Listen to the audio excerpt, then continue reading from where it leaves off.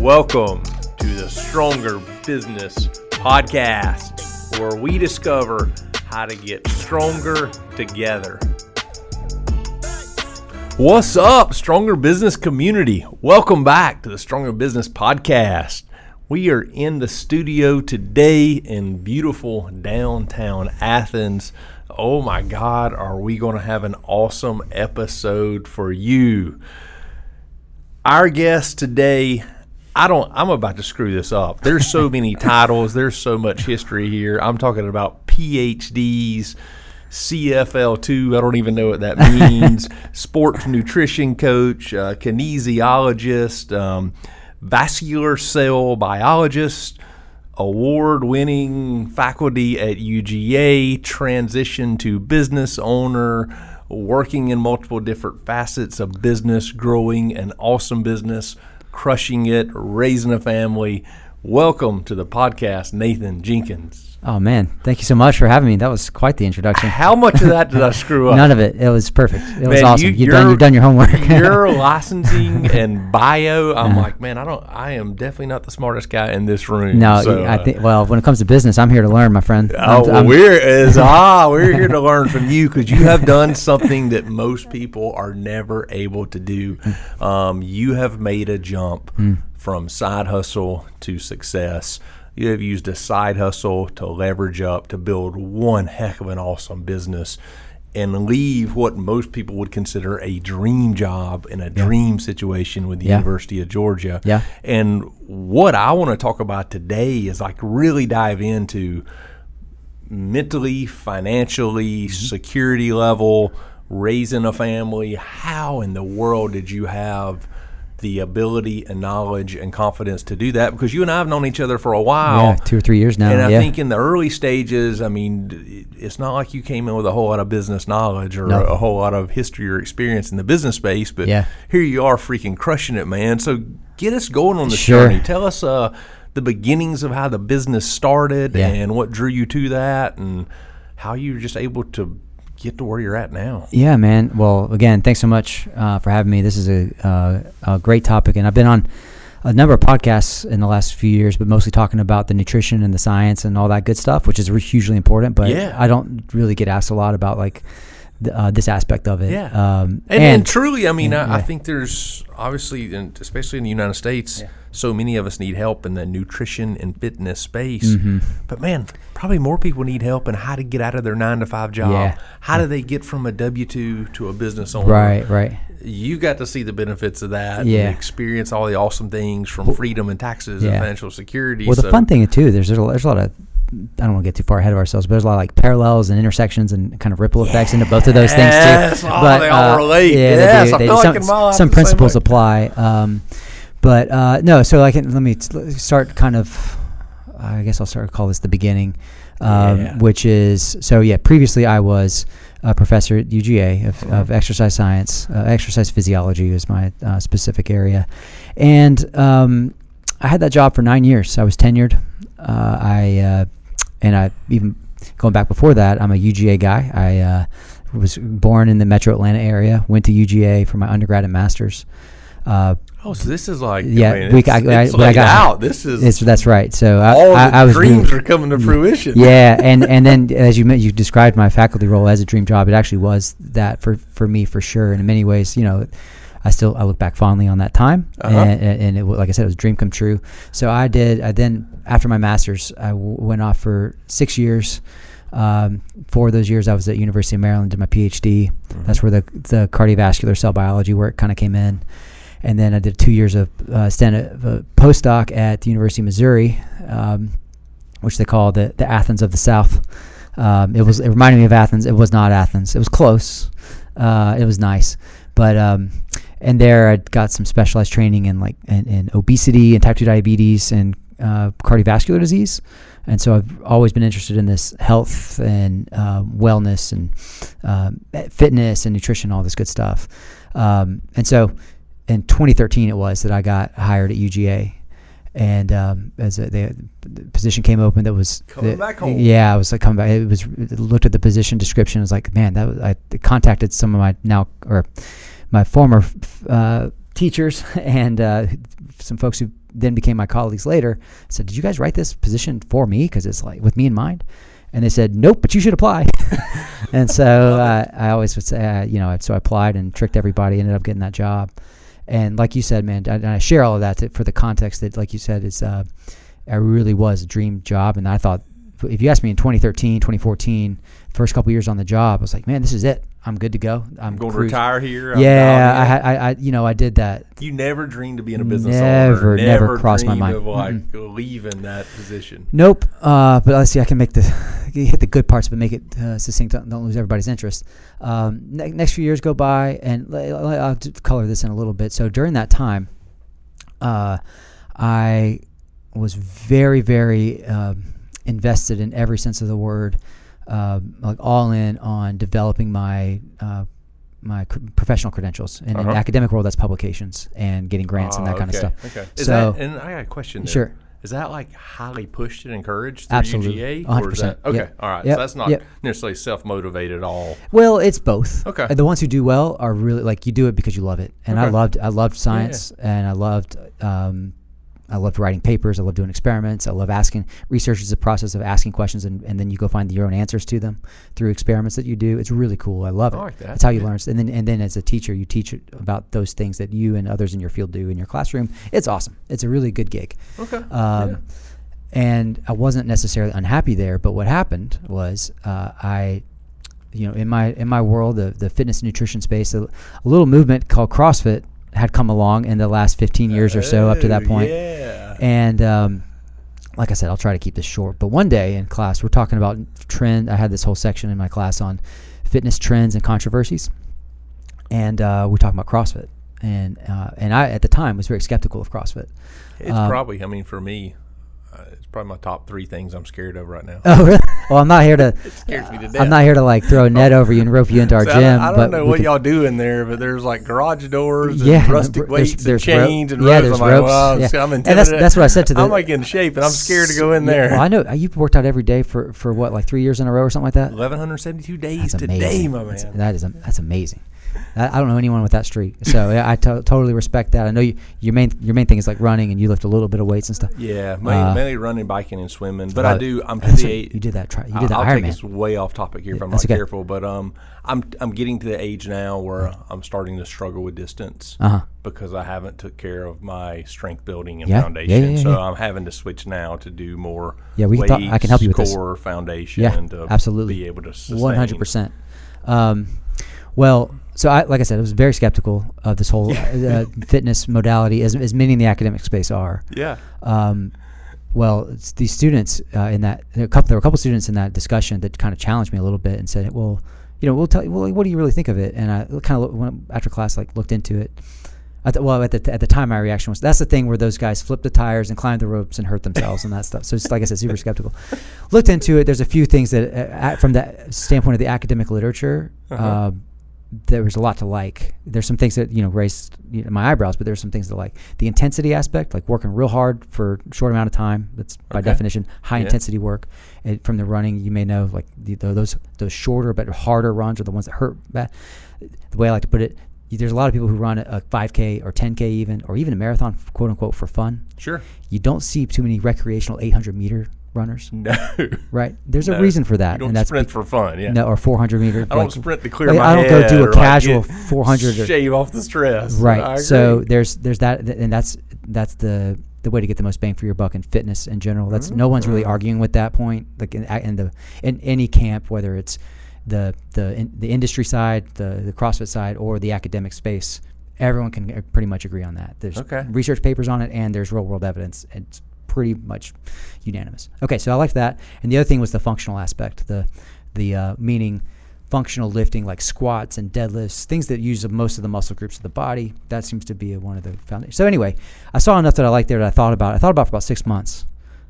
And when I think about something for that long, I need to try it. Like that's just that's a life like that. It's like learning lab time now. Yeah. Get in there. If I think about something if I'm still thinking about a thing, like it's on my mind for 3 to 6 months, whether it's like a purchase I want to make or something, like if it's that's how I like if I need to buy that new car or whatever. If I've been thinking about it for 3 to 6 months, it's probably a good time to do it. If all the other boxes are checked too, of course. I love it. I love it. That meets all my requirements for like should I make this purchase? It's Or like, exactly, yeah. don't do it today. Yeah, but like think on it. And anyway, so I was like, I've been contemplating this whole thing. I just need to sign up. So 2015, I joined a CrossFit gym. And I said, I'm going to commit to it for a year. And long story short, this is getting long, but then it took. But this is super relevant for the whole story of like the business stuff too. Sure. So I did the whole thing, drank the Kool-Aid. Except when I'm asked about it on a podcast, I'm not one of those people that talk about it all the time. But for that first year, I was. You're not wearing any clothes, so no, I'm like, no CrossFit branded stuff. Logoed over here. Yeah. I feel better. But I think, man, you get somebody who's a CrossFitter and a Tesla owner. Oh my gosh, they're tough. That's the worst. That's a tough combo. See, my fears are some reality to it. Yeah. So did that, and it was, I can go into how that affected everything, but it actually, it really transformed like my personal fitness and my body composition completely changed. I thought I was fit, being an exercise guy, but I was not the same. I was like probably in my early 30s at that time. I thought I was as fit as I was back in college. Learned real quick that I wasn't.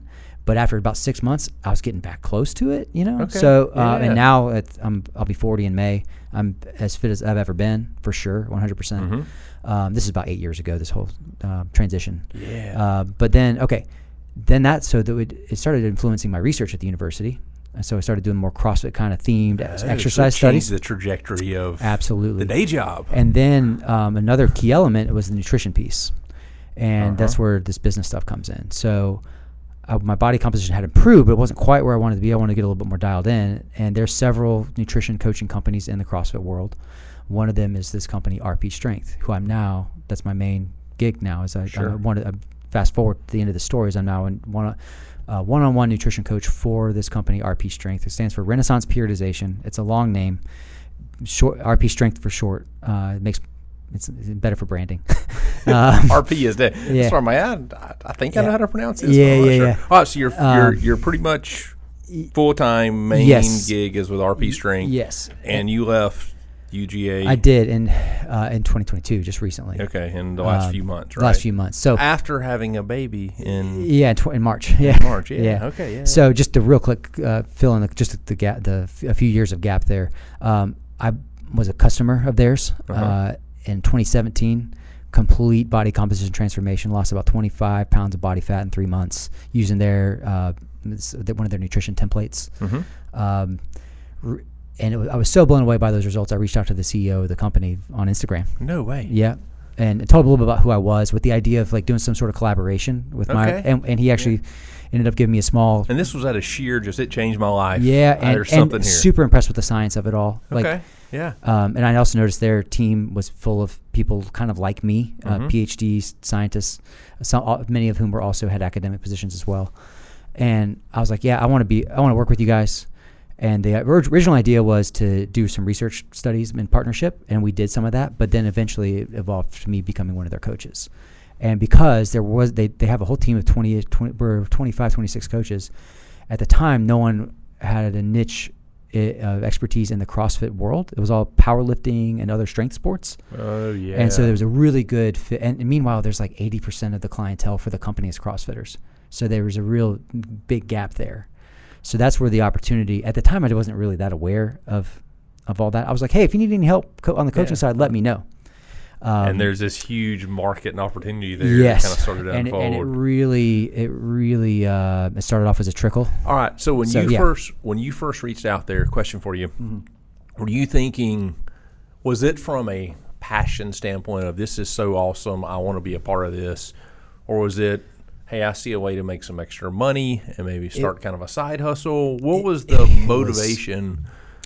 I would say if I said there was no element of like trying to get a little extra income, that would be a lie to say none of it. But it really wasn't a main driver. Okay, so wasn't even at that point. It wasn't. It was more like, hey, let's do this because it was like a hobby where there was a potential for be more than just like more productive than watching people TV. Doing awesome stuff. So let me plug in. So it's like there might be a need there, but I never thought it would even come close to equaling my income at UGA or anything like that. Not even close to that kind of level. And it didn't start out that way. When I first started taking clients, now we're fast forward until like early 2018 is when I first started taking clients. I had like 2 or 3 clients at first, and just kind of learning how to there's a lot to it, to coaching people. And the first few, I'm like anything else, I'm sure I made some mistakes. I mean, a lot of people had great results in the beginning because the system, like the onboarding program that they have for bringing on new coaches on was really, really good. So I was pretty well equipped, but still, it was like, the long story short, it's just a hobby. And then the element that I was, as far as like a business kind of personal, like, hey, need to make a little bit more money kind of thing, was at the university, you're not guaranteed your summer salary. Most faculty are on like a 9-month appointment with the opportunity to earn, like through teaching, or if you get a research grant, you can fill in those extra 3 months and make some money in the summer.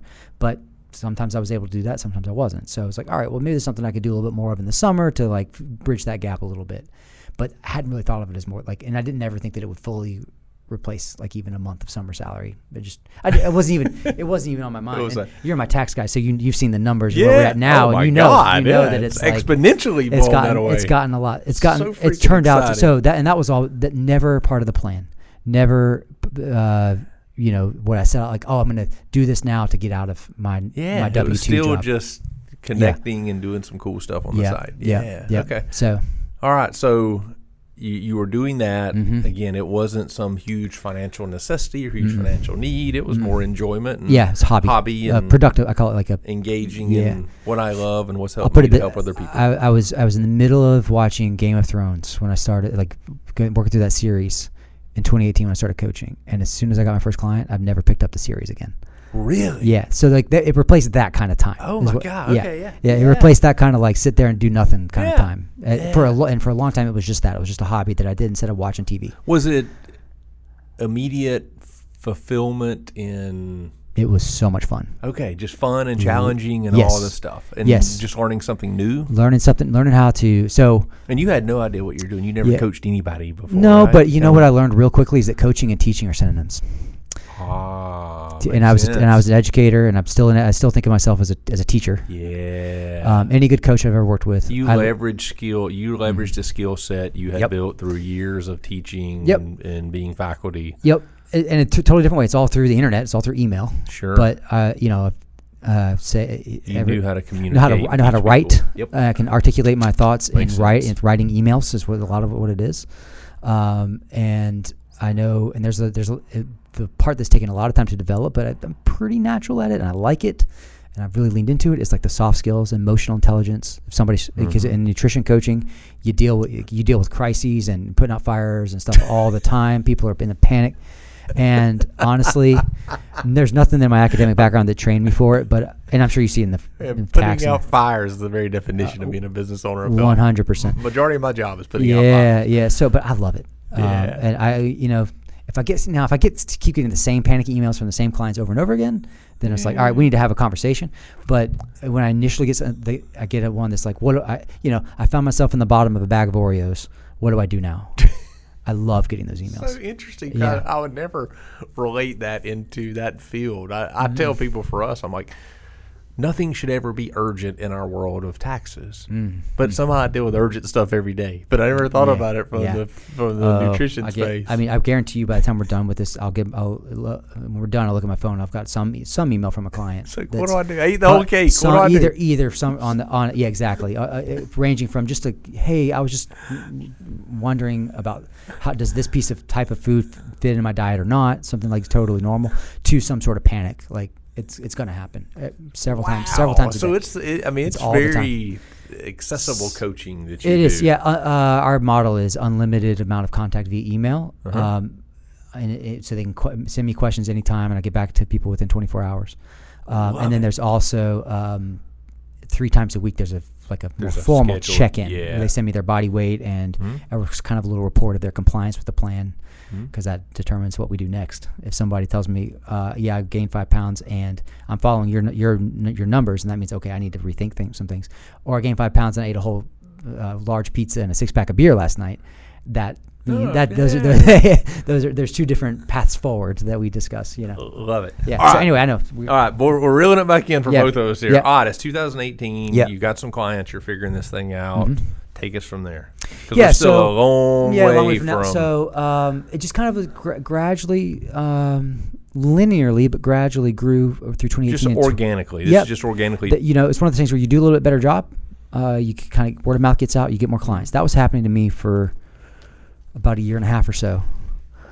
These aren't local clients. It's all over. We have people all over the world. Okay. And that's one of the benefits of cool. being since your audience is mostly business minded, people appreciate this. I am my own self-employed entity, but it's like a business-to-business contract with RP Strength. So I'm not a W-2 employee for them, and that's an arrangement that works well for everybody. Yeah, it works very, very well. So we completely run. We they handle software and systems and things. What they handle very well is the social media and recruiting and advertising. So they're helping drive traffic and drive business. Oh, I love it. I need to do more of that myself, but their Instagram page is they have the verified check mark that they're not paying they for. They didn't have to pay for it. Yeah, That's right. They had it for years now. I think it's something like you had to earn it back then. 600,000 people follow that Instagram account. There's over 100,000 clients in our RP Facebook group. We've got a pretty good, sizable footprint in the nutrition space. In my opinion, we're the best in the sports nutrition industry, and that's whether that's anyway. So to answer your question, just kind of being plugged into that community helped drive clients my way. And I found I love this about it in any kind of business. I think this will resonate with your audience. The better job I did for each client, the more it seemed like I would get more clients. Oh man, that is I found gold. It became like a sort of a snowball effect where it's like I was getting real busy. All of a sudden I had come about late 2019, early 2020 before pandemic, and then pandemic's a huge part of the story too, which I think but. It's got to be about then I'm getting two full-time jobs. Yeah. It's interesting you talk. God, I want to talk about kind of back up for a second because that's so valuable for our audience.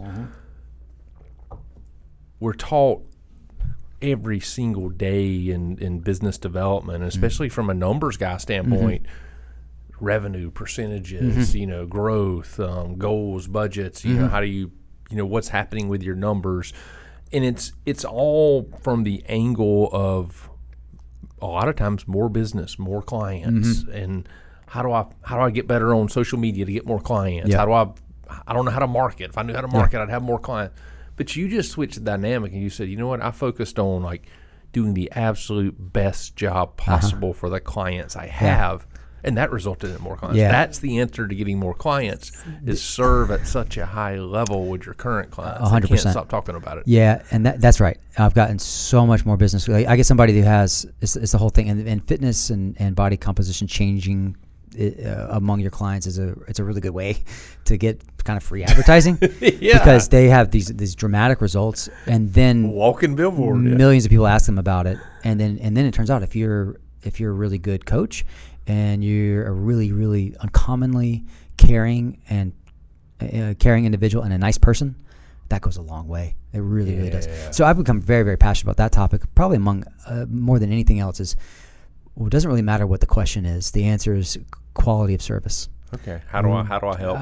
Double down. Like I come back and double down on that all the time, every day. I think about that. This is where business gets hard, and I'm excited to hear how you respond to this. A lot of us in the service industry care so much. We're passionate about serving the client, about being the best at what we do for the client. But when you start running out of time, when your business starts growing faster than you can hire or systematize or train, or life gets in the way, or you have a baby, whatever it may be, how do you keep that care? And how do you keep that? Yeah, I don't know. That's the rub that I'm having right now. Okay, all right. So you're in the kind of the thick of that too. I think as things start happening, you're like, wow, when I had 10 clients, I could really care. Oh, yeah. Now I got 40 clients, and I'm like, Jesus, I don't know how to balance all this. I hope I don't usually share this information, but why not? I usually keep somewhere around 100. Yeah. Okay. That's a lot. 100 to 100. A lot to balance. 100 to 150. Without a full schedule of knowing when emails are going to come in or what's going to happen. That's tough. It's a stream. Let me tell you. Yeah. 150. I found out that's where just from a capacity standpoint, that's where I'd miss an email, and once I start doing that, then it's like, okay, no, I got to scale back. Okay, so you said, you set personal barriers and said, hey, you know what? I've learned if I make mistakes, can't go. If I make mistakes, I don't have anybody on top of me saying, hey, you messed up. Sure. And like slap, but I've got that for myself. Personal just accountability. really, really high standards for delivering the quality. And so I tried to. So that my first thing was like find that that kind of that sweet spot where it's like, as many as possible, really, where you can still deliver high quality service and also still have some semblance of a normal life. Sure. And we're okay. So the first place where this, for me personally, where this came to a head was with that baby coming. So my son was born in March of 2022. He just turned one this past Friday, and Devin and I had been talking about, my wife Devin and I had been talking about what our next step was going to be if we get pregnant and we have a baby. I can't keep doing this 2 full-time jobs thing. I love it. Like for that time when we were no kids and first few years of us being married, it made sense to really invest that time professionally and kind of burn the candle at both ends, but it wasn't sustainable. I knew it wasn't. And so my to answer your question, to deal with that rub, the first step for me was one of these jobs has got to go. And that was really the reason for letting to my surprise, again, if you asked me in 2013, when I first got hired at UGA, would I ever envision stepping away, especially after I had tenure I was coming up on 5 years of having tenure. And it turned out, for many reasons, it made sense for that to be the one to step away from. Financially being one, but also autonomy, even more than that, autonomy, control of my time. Absolutely. I work from home, flexibility. Yeah, you just can't beat it. I've been with my son literally pretty much every day of his life, except for a couple weeks when I was traveling. Man, and stuff. That's amazing. How many people can say that? I can't, and to look like basically just quality of life stuff, man. It's been so good. So, but going to come around to where I'm at now, answering your question of like how to handle that tension between quality of service and scaling. Right now, I'm holding that tension. Okay. I'm just holding. It's something I'm always holding attention. You're juggling, and also doing things like, and we talked about a little before you push record, was my next step is to, like, I'm part of this. It's a company that I don't work for, like in a W-2 sense, but really my brand is tied to them. Sure. I'm still very big on having ultimately building my own brand, like in partnership with them, but also independent, kind of my own. And a lot of that has to do with like, I need to get more stuff out there on social media and share client stories and really make sure I know what my niche is, but my audience needs to know what my niche is. And I'm still kind of like thinking about that stuff. So I'm not sure exactly how to best navigate that, but that's why I listen to things like the Stronger Business Podcast. I love it. And I'm right now I'm a kind of a consumer of anything and everything business and entrepreneur related, because I'm very motivated to learn as much as I can. So anyway, that's where I'm at right now. I was trying to figure that out. Yeah, that definitely makes sense. I think that's where, honestly, where we're all at in business. As your business grows, adapts, you're trying to do things better and different and a different model, and we just have to figure it out. We don't know the answers, and I hate to hopefully not tell you something that really causes you to rethink that, but here I am 20-something years in, and I'm in the exact same boat. So I don't think you ever like sit back and put your feet up and be like, man, I've got this thing figured out. Well, maybe it comes from the fitness background, but that phrasing that I'm using, like holding things in tension, that's a concept that I've applies to many things in life, and it's something that I've had for a while, and this is just the latest example of it for me. This whole business and quality, the quality of care and trying to grow at the same time. Those things are often kind of at odds with each other, but you just kind of like try to do the best you can all around. All right, so no regrets right now. None. The best decision I made. Two best decisions best things that have happened: my son being born and the job transition. Oh, I love it. Yeah. So much so that not only is no regrets, this is one of the best. Very excited. Never would have expected that ever happened to me, and I never saw it coming. This was never in my plans. Right. All right, let's go backwards a little bit. 2018 moving forward, and as things are building, you're balancing both. Yeah. And you make a decision, hey, I think, with family changing and things changing, UGA is probably Yeah. the job that needs to go. Yep. Was there fear behind that, or were you sure. so like confident at that point this was going to work? It was on my mind. So, did you build up safety nets? What definitely. Steps that would be my advice to to anybody. Make you feel okay to make that big jump? Yeah. Well, one thing that happened was the pandemic, and that was really when the boom happened. It was so just like with it kind of. My personal professional growth story kind of really you look at a trend line of like the economy and stock market and everything else from March of 2020 till now, it kind of follows more or less the same, although I haven't suffered as much as the stock market has in the last 2020. But like the boom of 2020 and really in 2021 was crazy. Post kind of that first year post pandemic was crazy, where like we just had a lot of people wanting to lose that pandemic weight. Really, I mean, everybody, or even care about their health, because all of a sudden now this is important. I can die if I'm not in good shape and don't take care of myself. And right now we're seeing maybe less urgency than like in 2021 in particular. There was so much urgency, like we never really closed off the doors to new people, but we probably should have at some point because we just took on a lot of people. Yeah. But anyway, so with that, I was like, all right, this is just a lot, and there's a lot more. I started to like my kind of caught my breath, slowed down the drinking from the fire hose and all that. It's like, this is no longer a side hustle. This is no longer a hobby. This is a real job. I'm starting to think like a business. And starting to think like a business and starting to think about our future. And then it's like, well, what would it look like to just do this? And what would it look like to make that transition? And that question and that conversation in my mind and with my wife, that started probably 2 years before I actually happened. Oh my goodness. Yeah. So I started that thought process, especially coming out of the pandemic, in 2020, coming out of like shelter in place and everybody stay home and getting back into the university. I don't want to, this is a kind of a public thing and probably a lot of UGA people listen to it, so I don't want to get too far into the weeds on this, but let's just put it this way. The university was not a very happy place to be working. Sure. There was lots of challenges and differences of opinions and restrictions, and everybody had different very interpretations. Very dark time at the university. So that also kind of like put a bad taste in my mouth about, okay, am I really going to stay here for the next 20-something years before I retire?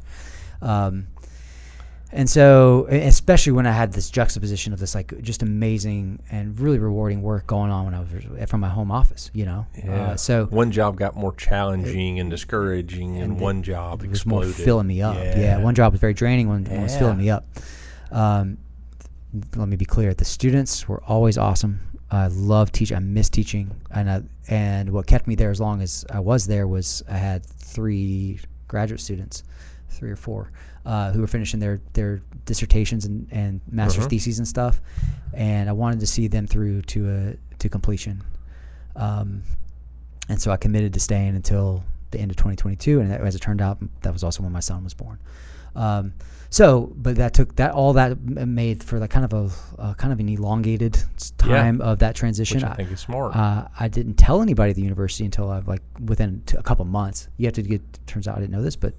At our university, it was 60 days is the required time, so I gave a little bit more than that. I gave closer to 90 days notice, but it was really a decision I had made about a year before that. Okay. But I spent a year saying, is this going to be something that's sustainable for us? So you evaluated, you looked at things, you talked to your wife, and kind of planned the family around it. So different scenarios. First of all, I mean, basic personal finance 101. I'm a big believer in a minimum of a 3-month, if not a 6-month or 12-month emergency fund. Absolutely. And so, we worked really hard to build that up. So even if I do have right now, if I have a worst month ever, it's not that big a deal. I mean, it's upsetting, but it's not we're still going to be able to pay the mortgage and all that kind of stuff. And then 2, I guess if you have I forget my second thought, but, build up your emergency fund and don't be reliant on like living that month-to-month life, like the stress and decisions that change if you've got to have money next week. It's funny how I listen to a lot of personal finance stuff. I don't know how much you guys touch on that on your show, but like it's crazy to me how many people making 6 figures or some kind of multiple 6 figures still live paycheck $400,000 living paycheck to paycheck. 67% of Americans live paycheck to paycheck, and it's independent. That's insane. Because of lifestyle. If their air condition breaks or transmission breaks, they have to pay on a credit card. Yeah. They have no way to pay for it. And that's I wanted to avoid that. Kind of aligns with the same on the obesity side. You start looking at financial discipline and fundamentals versus nutrition. It's a lot about like delayed versus instant gratification and all that. And I mean, I'm not here to say that we're perfect at it, but we that's something that became much more top of mind as we looked at making that transition from that W-2 security. Like I said, I had the ultimate tenured professor. It doesn't get more quote unquote secure. But for me, what it came down to was it turned out to be the bigger risks not to make that jump. Oh, I love the way you phrased that. Yeah, it turned out because anyway, that was. Did you? All right, so you're a planner. You analyze, you study. Try to plan ahead, man. I love it. Did you have a plan B? Were you so confident, like, hey, I don't even want to think about a plan B, or you like, hey, let me think if this doesn't go like I want it to, or things change? Was there like a plan B mindset? Well, plan B would have been, so plan A was to resign, and I submitted my resignation in March. Sure. And plan B would have been to do it later. No. I'm saying plan B from the aspect of the business didn't. So like work. Even now, if it doesn't work now. Something changed and you're like, did you think through enough to have like, all right, I want a security net and I want a plan B? I don't necessarily have a fallback if all of a sudden the clients just dry out, if the well dries up of new clients. Yeah.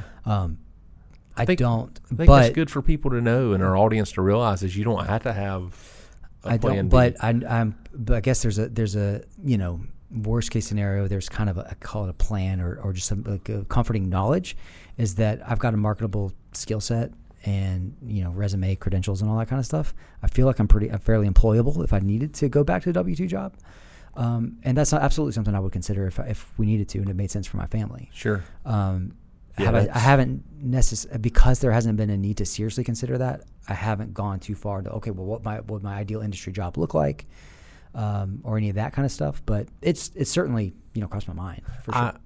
I think you hit on something there that just really piqued my interest of something that people should realize. And I think no matter where you're at, whether you're in business, whether you're a CEO, whether you're an employee somewhere, you said skill set. I have a skill set where I could go back and do that. That same skill set is what fueled and funneled a lot of this you're doing now on the business side. The importance of having a skill set, not just being an employee, not just being a business owner, having some sort of specialized, desirable skill set. Yep. And I think if you have that, there's always work. There's always places you can provide value and make money. Always a market. There's always a market. And so that skill set piece, that just caught my attention. And I'm like, man, that's really important. Okay. This is where like guiding people, you start looking on Instagram, you start listening to me podcast, you hear so many crazy stories of like, follow your passion, quit your job, be a business owner, the great resignation. Like right now, it is this sexy, trendy thing. I'm part of it. Yeah. Quit your job and be an entrepreneur, be a business owner. Let's back up to 2018. If you would have quit your job and went all in, would this business be here? Would it financially be better? Would it be worse? What do you think that would have looked like? Would that have been a disaster or would it have been a good thing? I mean, I think in one sense, I think that would have been an ill-informed decision. I feel like that way. But I think it would, but I also think, with the advantage of hindsight, I think it probably would have worked out okay. But I would have never known that at the time, because I think there's something with, I don't know if it's universal human nature, but a certain type of people, and I'm fairly confident to say I'm this type of person. I think you are too. You put in a situation where there's two options: you either succeed or fail. And the success involves your hard work and you figuring out how to keep your head above the water, the pool of water you were just thrown into, the deep end of, right? Then you're gonna figure it out. Absolutely. And I think in that scenario, I almost crave that a little bit. I do too, and scary. that's why I haven't really thought about the plan B. And going back to your last questions, because now I don't know exactly how it's gonna go, and that's what drives me. Yeah. Like I gotta hustle, and I gotta continue to do good work. I mean, to me, it's the ideal scenario as a service provider, business owner. You're the the value of your work is directly proportionate to your income and your quote unquote job security. Mm-hmm. That's what I want. I don't want the safety net. That's just tenure turns out it wasn't really for me. Yeah. It was, I don't know if it was boring wasn't the word, but there was the floor was there, but the ceiling was low. Yeah. It's earned, but at that point, it's not earned every day. No, I had to work. Yeah, you definitely have to work your ass off to get it. You really do. But once you get it, you can't. Yeah, you don't have to fight every day for it. Yeah. No, there's, and you see that. You definitely see that complacency in the unit. I mean, we don't have to go on to that tangent, but you see that absolutely, and that was kind of demotivating. So anyway, but coming back, what was the question? Was going back to the 2018 thing? Yeah. If somebody is in that position now where you're just starting out and you've got a very nascent sort of side hustle thing started, wait until you got, my advice would be to wait till you got some sort of pent-up demand. Mm-hmm. It doesn't have to be as much as I had at all. I mean, I could, every personal situation is going to be different. Mine, I did it the way that made sense in my head for me and my family. But in theory, I could have done it at probably a year or even 18 months earlier. But that very early on to just say, "Oh, now I'm a nutrition coach, and this is how we're going to pay the bills." There would have been months where we just wouldn't have had anything. Making $500, $800 of fun money a month wasn't going to cut it. So that's what it was at the beginning. Yeah, and I think that's where, for me, especially on the financial side, that level of inconsistency or unknown that starts to create stress and friction and other places in my home life, and that's the scary part of when you start financially leveraging things that you need to pay the bills, or you try to figure things out from a financial aspect because you've took that leap too fast. Then I think that's when you start making bad business decisions. Absolutely. You get desperate. Yep. You start serving clients you shouldn't take on. Yeah. You start trying to do things in a way that's not necessarily best for the client or for the business. Yeah. As CEO of that business, you got to look after the business first. Right. And I think when you start putting your personal needs in front of that, you start making sacrifices for the business and the client. You cut corners. You take, like you said, take on clients that you shouldn't. Yeah. Start doing things that you really aren't in your niche. So 100%. I've been there. I've lived in that world. I don't take on every nutrition client, and I've had to learn that the hard way. It's hard to say no. It's hard to say no. You got somebody who wants to pay you for a 6-month package, but then you look at their intake form, and it's just a train wreck of psychological issues or whatever that I'm not qualified. Like if somebody's got a real serious eating disorder, for example, I'm not qualified to deal with that. Yeah. I'm just not. So for example, like that would be somebody, I should probably not take that person on because they're going to end up eating up way too much of my time to the detriment of the quality that I'm able to provide other people. So, I think, it's an interesting thought experiment. No one's ever asked me that before. In 2018, would I have done that? I can think of other scenarios though for like a different type of somebody at a different phase of life, where you've got just a little trickle of a stream for your new business venture. Maybe they should go all in on it. I'm thinking like if it had been 10 or 15 years before that, and I was in the same position on single, young, just starting out, less to lose. Maybe I'm living at home for a year in my mom's basement, and I'm starting my nutrition coaching business, which is not a great. You don't want to be the fat guy in the basement telling people how to eat, but but you know what I mean. Like, Mom, bring the meatloaf. Eating pizza in my mom, which I probably would have done back in my early 20s. But you can pull it off back then and still be in good shape. But do something where you can yes, the risk is going to be the same, but you can minimize those risks by having minimize your expenses and all that kind of stuff. Yeah, there might be people for whom that makes sense, but just I think people should just be smart and pragmatic about risk tolerance. I really like the side hustle approach and organically building that.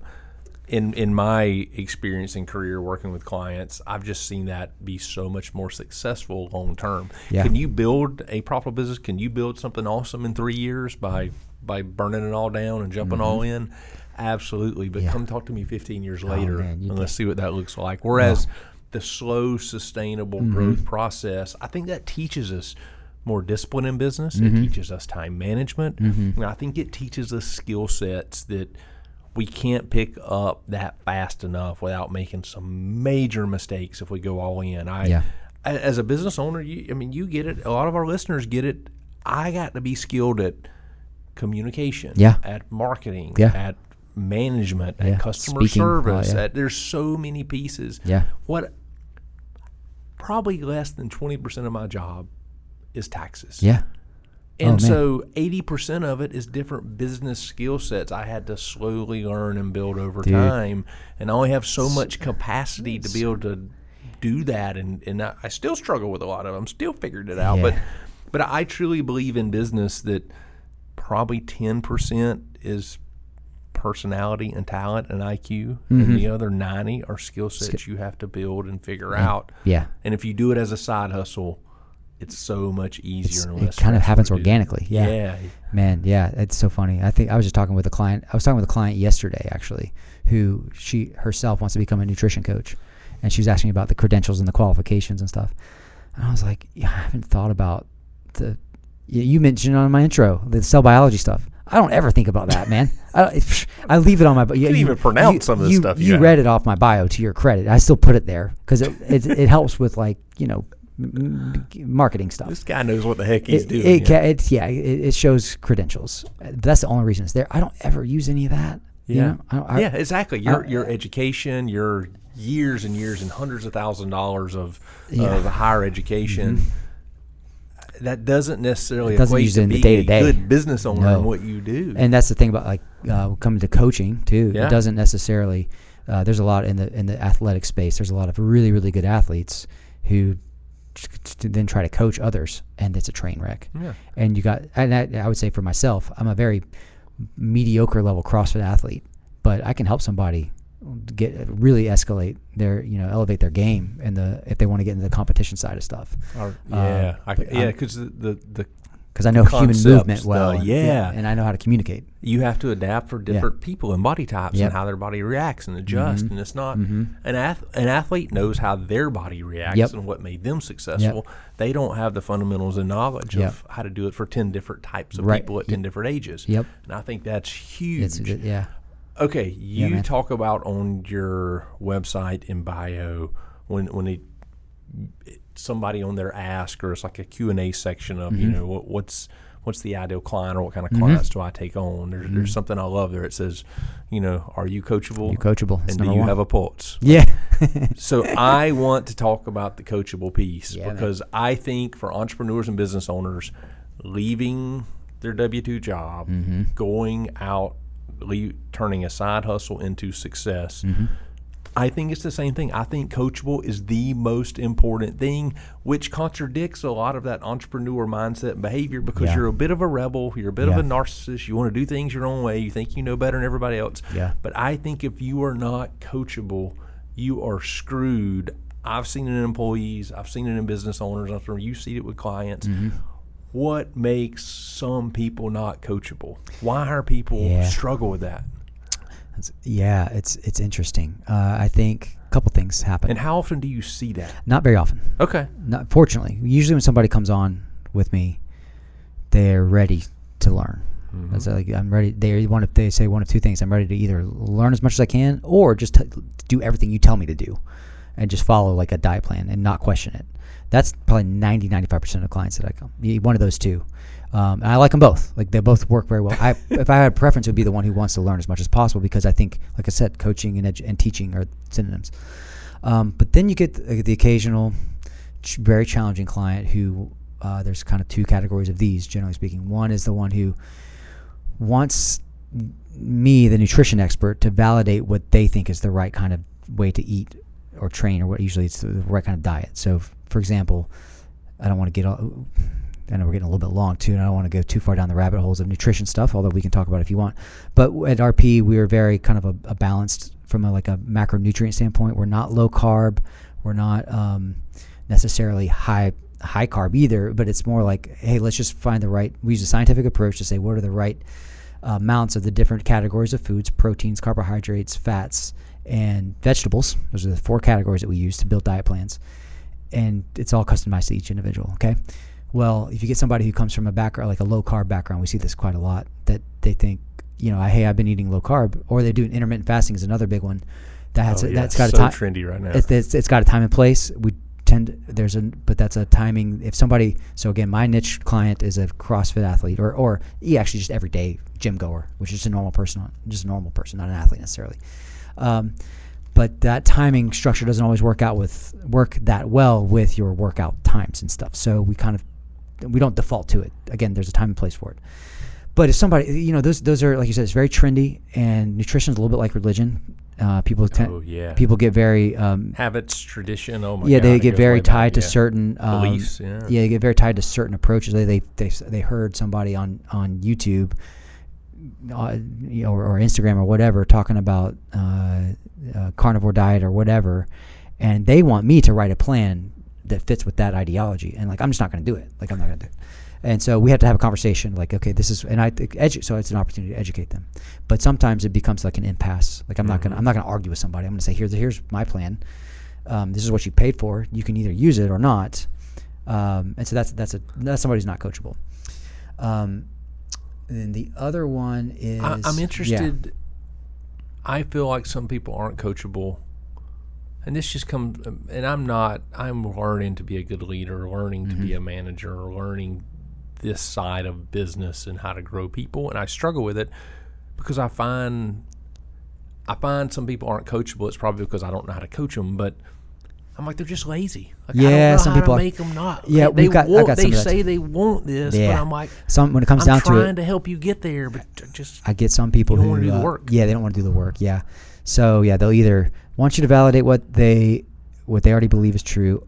It's very closely related to that. They'll argue with you about, like, they'll send an email back saying everything that you said I don't agree with. And it's like, well, okay, you don't have to agree with it, but that's what you paid for. But then you get those, and who, it's not a lot of clients, but it's enough. They end up kind of ghosting me, and they won't, they'll stop sending their check-ins. They'll stop, just not engaged in the program anymore. Yeah. And it turns out a lot of times they're just not. Maybe it wasn't the right time. But here's my thing with nutrition. Anybody listen to this? There's never a good time. Kind of like having a kid. There's never a good time. It's always like there's no time like the present to get your nutrition dialed in. It's never easy. It's a stressor in your life, and it's all about navigating that stress relative to other stressors that you have. Yeah. And that's what I help people. That's what I coach people on. It's like, okay, where is this in your life's priorities? Where does it slot in? We're going to find that place. Sometimes it's number one. Usually it's somewhere like number 3, number 4, relation to everything else. Talking about the stressors and what's the highest priority, being an entrepreneur, being a business owner is freaking hard. Yeah. For some of us, it's amazing. Again, you back us into a corner and light the room on fire. That's where we thrive. Yeah. When you're our listeners considering leaving their job for their side hustle, from that aspect, does that have to be number one priority? Or is it, how much would you say you got to prioritize your business or your commitment to that or being coachable to make that leap? Yeah. It's got to be up there, man. It's got to really, really be up there. You can't be halfway in if you're going to go. Yeah, I feel that way too. I think it's, and I don't really get into like work-life balance because I think that's a whole but myth. You say that, but you figured it out because it's all part of life. 2 jobs. You obviously still went to the gym every day and stayed in shape. You ate right, and you had a baby.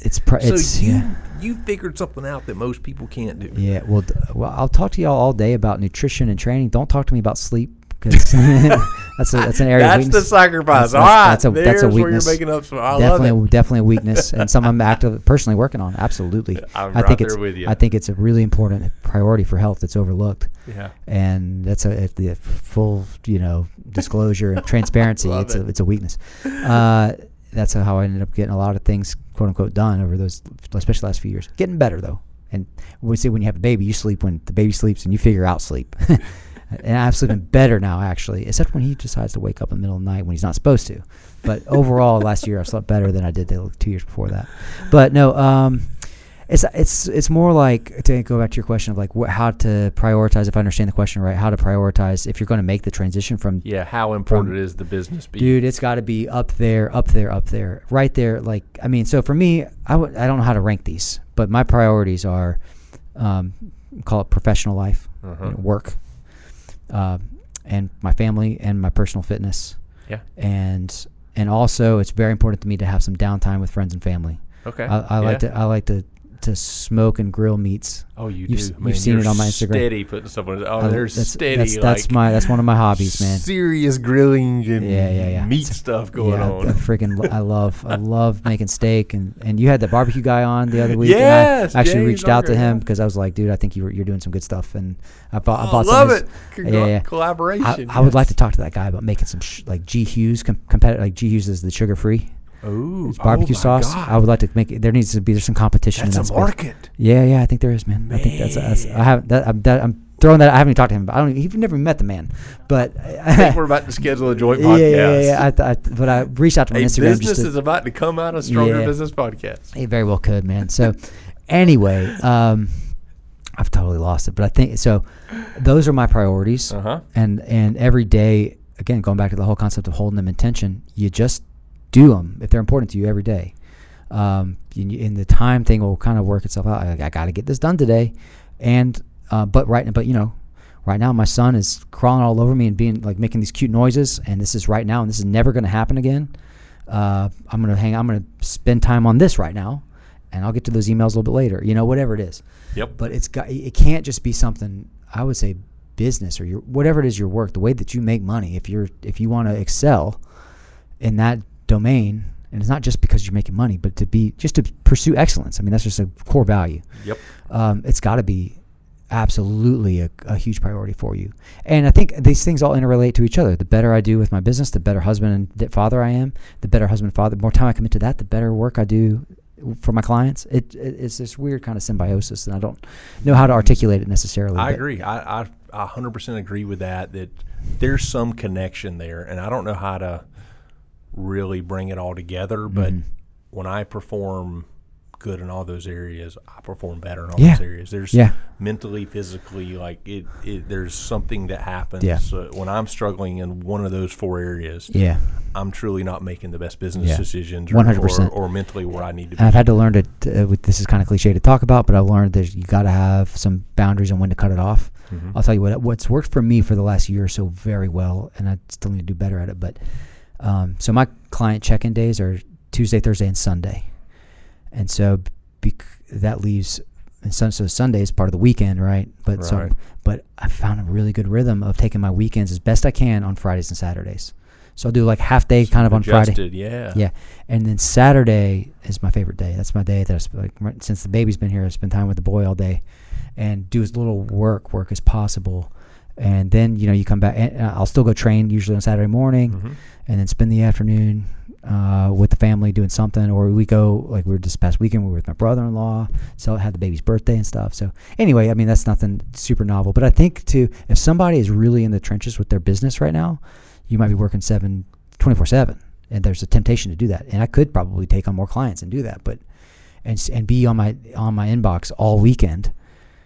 And I might make more money, but gosh, no. Then I'm burnt out, man. Yeah, that's sustainability. You're right. As good of a job as it is, there comes a point where I'm ready to stop answering emails. Absolutely. All right, man. So you're a listener of the podcast. Yeah, I love it. You know what's coming next. Okay, yeah. The max out moment. This is the part where, as we wrap up the episode, as Josh likes to say, we land the plane. Yeah. We get to leave our audience with one tip, one thing to leave them with, something they can take away and go out this weekend and do or implement or buy or put into place or think about to make a difference in their lives or in their business. What advice would you give as a max out moment for this episode? Okay, I'm going to talk to somebody that's some degree or somehow involved with their business involves customer service or providing product or service. Okay, love it. Look for an opportunity to just do a little extra. So going back to the concept of the relentless pursuit of excellence. Yes. Every opportunity that you have to interact with a client is an opportunity to do a little bit more, to over deliver. Right. Another cliche. Undersell, over deliver. Right. That's so overlooked. But you've got people screw that. They do the opposite. Yeah. They want to sell, yes. and then under deliver. Yeah. Less selling, more delivery. Yeah, and I hope I said the word right. But over deliver. Look for an opportunity to do so, because what I found is a lot of times I could go through the motions and just deliver. Right? Yep. and that'd be excellent. That'd be good, right? Sure. That'd be good. But many times, if I just take a second with literally almost any client interaction, I have an opportunity. If I choose to take it or not, it's on me to over deliver and provide just uncommon value for that individual. And I found that when I do that, things tend to go. There's a kind of a domino effect from that. That is a tremendous. So that would be my challenge to if you in your work in some way, if you got, if you're directly interacting, or maybe if you're indirectly interacting with your whoever your clients or your market is, find some way to over deliver. That'd be my challenge. Man, that's such valuable. Is that a good max out moment? An amazing max out moment. It's something everybody listening can go out and do right now. And even if you're still a W-2 employee, you can do it. I did it with my students at UGA all the time. Do it with your job. Do it something inside of what you're doing right now as part of your job. You can go do that today. You can do it this weekend. Yeah. And it's inspiring to hear that from you, and tells us all, quit making excuses and just go do it. Because again, you're building it. You have a growing business. You have a growing family. You're working out every day. You're watching what you eat.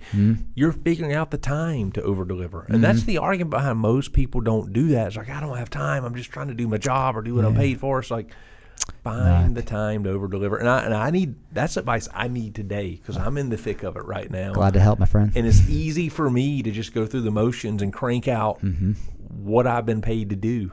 Yeah. When I have the opportunity to over deliver. Yeah. Me doing what I'm paid to do, just to be honest, how I feel, I'm doing it better than 90% of people out there. Sure. So Absolutely. I can just do my job and crush it. You could. But if I were to over deliver, oh my God, that's how the exponential tick happens on the graph. You know what I'm saying? It was, this happened. Love it. Usually it's because somebody took an opportunity that maybe they had to pause and think about, as opposed to just going through the motions, So. Man, this has been an awesome podcast. So much valuable information. Just a lot of insight into how you go from a job and a side hustle to success in your business, and being able to grow the business, and also not just success in your business, success in life. Because ultimately that's what we all want. Yeah, man. How do we find some level of happiness and success in family and fitness and finance and business? And you've really helped teach us how to do that, and provided a lot of motivation, encouragement, and knowledge behind that. So I appreciate it, man. Oh, man, this was so much fun, man. Where do we find you at? Where do people follow you? How they connect? Easiest way to connect with me is on Instagram. My Instagram handle is drj.rp. Okay, so hopefully that's pretty easy. That's probably the best way. I can throw my email address out there too. Just nathan@rpstrength.com. Love it, man. So I check out the RP Strength Instagram account as well if you're interested in any topic, nutrition, fitness related. It's a good follow. It's got a lot of good, quick little tips and stuff. Yeah, I agree. Awesome content there. If you eat food, it's relevant for you. So how about that? And if you want to see awesome preparation of food, it's really tremendously protein heavy. Nathan. I feel like that's my favorite. That's my favorite food group is protein. I love it, man. Well, thank you. Thanks so much, my friend. Yeah, man. Thank you for being on the podcast, and Stronger Business community. You have your marching orders. You have your max out moment. Yeah. Go out today. Go out this weekend. Over deliver for your customers, your business, and your job. Have an awesome weekend. We'll see you next week. Thank you so much for joining us on this episode of the Stronger Business Podcast. We're excited to come to you again next week with more tools and tactics to help you get stronger in your business and in your life. Check us out on Instagram @StrongerBusiness, or follow us on our website at strongerbusiness.com. Have an awesome rest of your day, and we'll see you next week.